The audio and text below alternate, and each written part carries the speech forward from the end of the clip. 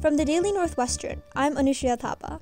This is NU Declassified, a look into how wildcats thrive and survive at Northwestern. Since the late 1930s, early 1940s, few things at Northwestern have been as iconic as painting the rock.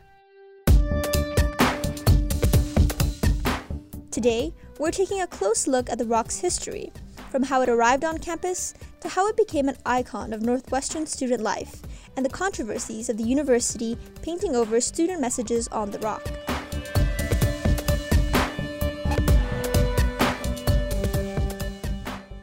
And as we round the corner and we would go under Weber Arch, we would then, of course, pass Harris Hall on the right and progress around into one of my favorite areas of campus, which is, of course, the Rock Courtyard, as it's known. That was Tucker DeGregory, a School of Comm alumnus from the class of 2020. He was a Northwestern tour guide for 3 years. Here's how Tucker used to tell the story of the rock to prospective NU freshmen.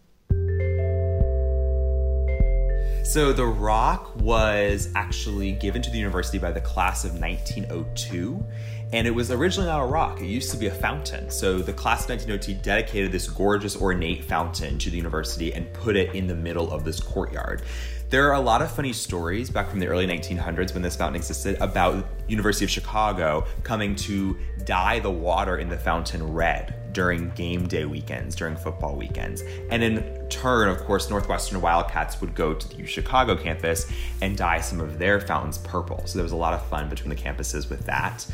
But the fountain only lasted for a few years, because not long after 1902, during winter, the story goes that facilities management forgot to turn off the water in the pipes, and the water froze in the winter months, of course, in our crazy cold winters.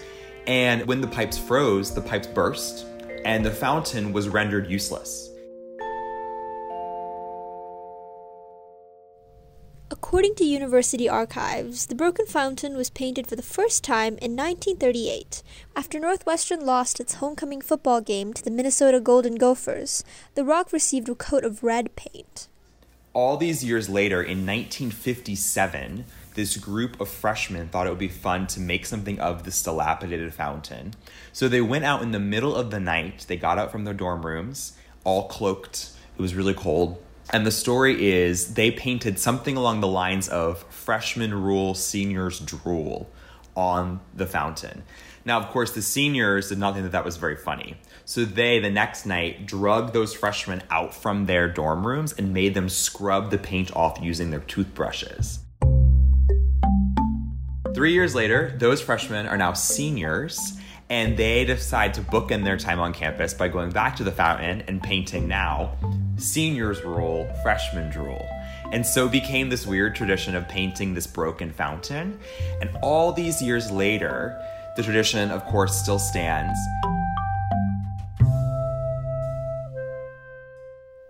The archives say that painting the rock only became a celebrated tradition of Northwestern's campus life in the mid-60s. Since then, however, the rock has received new coats of paint on the regular. There are over 9 inches of paint coated on that fountain because so many people have gone and painted it. We had an art group come out and chisel into it to see how deep the paint went, and it's over 9 inches deep. So the fountain is actually embedded within the rock of paint. So there's actually no rock sediment at all. It's all just layer after layer of paint that has gone on it for all these decades since 1957. So you think about the rock, right? It's not super tall, it's pretty short. The fountain was pretty small compared to what we might have expected, and the rock has just formed from all those layers of paint combining over time. Those layers and layers of paint, inches even, show how much people have painted it. In fact, the activity became so popular that it needed its own regulations. At one point, it was really unofficial. There was like a Google spreadsheet, a Google Doc of sorts that you could go into and just reserve for a certain day or slot. And prior to that, I think it was much more of a colloquial thing. It was decided upon like in the community back before like we had an official document to keep everything in line. But it's now so popular, that they had to keep it on track. Now, many student groups on campus paint the rock for various reasons, such as advertising, an event, or bonding. So I was actually really sick the week before we painted the rock last year, but I was really determined to do it simply because it is like one of Northwestern's most famous traditions. That's Jordan Vaughn, a Weinberg sophomore. Jordan painted the rock during the fall quarter of her freshman year as a member of Rainbow Alliance, an undergraduate LGBTQ group at Northwestern. So I was like, I don't know how many opportunities I'm going to get to paint the rock, and I'm really glad that I did, seeing the situation that we're in now, that I did get to experience it in person. But the tradition surrounding the rock requires more than just painting it. I'll let Tucker explain. The two rules that have come with painting the rock, very much so in the fashion of those students in 1957, are: one, you must guard the rock, either by yourself or on shifts alternating with other members of a student organization, for 24 hours. And then once those 24 hours are up, you can paint whatever the heck you want on the rock, but you must make the painting in the middle of the night, in the cloak of darkness, just like the students in 1957. Under a cloak of darkness and inside a tent, the perfect place to make college friendships. Jordan, who is now on the executive board of Rainbow Alliance, says the Northwestern ritual helped her connect to other students. I know for me, last year being a first year, there was kind of that period in the beginning of the year when you just wanted to make as many friends as possible, which was definitely one of the reasons that I went to it, because everyone's a little lonely when they first go to college. And I still talk to a good number of people that I've met there. That's how I met all the people who I work with on the exec board. Over the years, painting the rock became a part of the culture of many groups on campus. Jordan didn't know when it became a tradition for Rainbow Alliance, but they currently do it annually. We do it every year for Rainbow Week, which is pretty much just the week leading up to National Coming Out Day. So we do like an event every single day of the week up until National Coming Out Day, and usually we paint the rock as a group sometime within that week. Obviously, we can't do that in person this year, which is very sad, because it is like a good bonding experience. Painting the rock or the areas around it, however, isn't limited to being an avenue for advertisement or a place for bonding. It also became a site for vigils and a canvas for student activists. I'm really proud to see how the rock has changed as far as what it's meant to students, even in the time that I was at Northwestern and since then. While I was at Northwestern, it became a really big spot for memoriam and also for vigils. And that was either for students who had passed. There was a freshman, one of my classmates in 2016, unfortunately, who passed away due to a crew accident. And his name was preserved on the tree next to the rock permanently. And so this courtyard became a spot that students could go to throughout their 4 years to really think about him and pay honor to him over time. So that was really cool.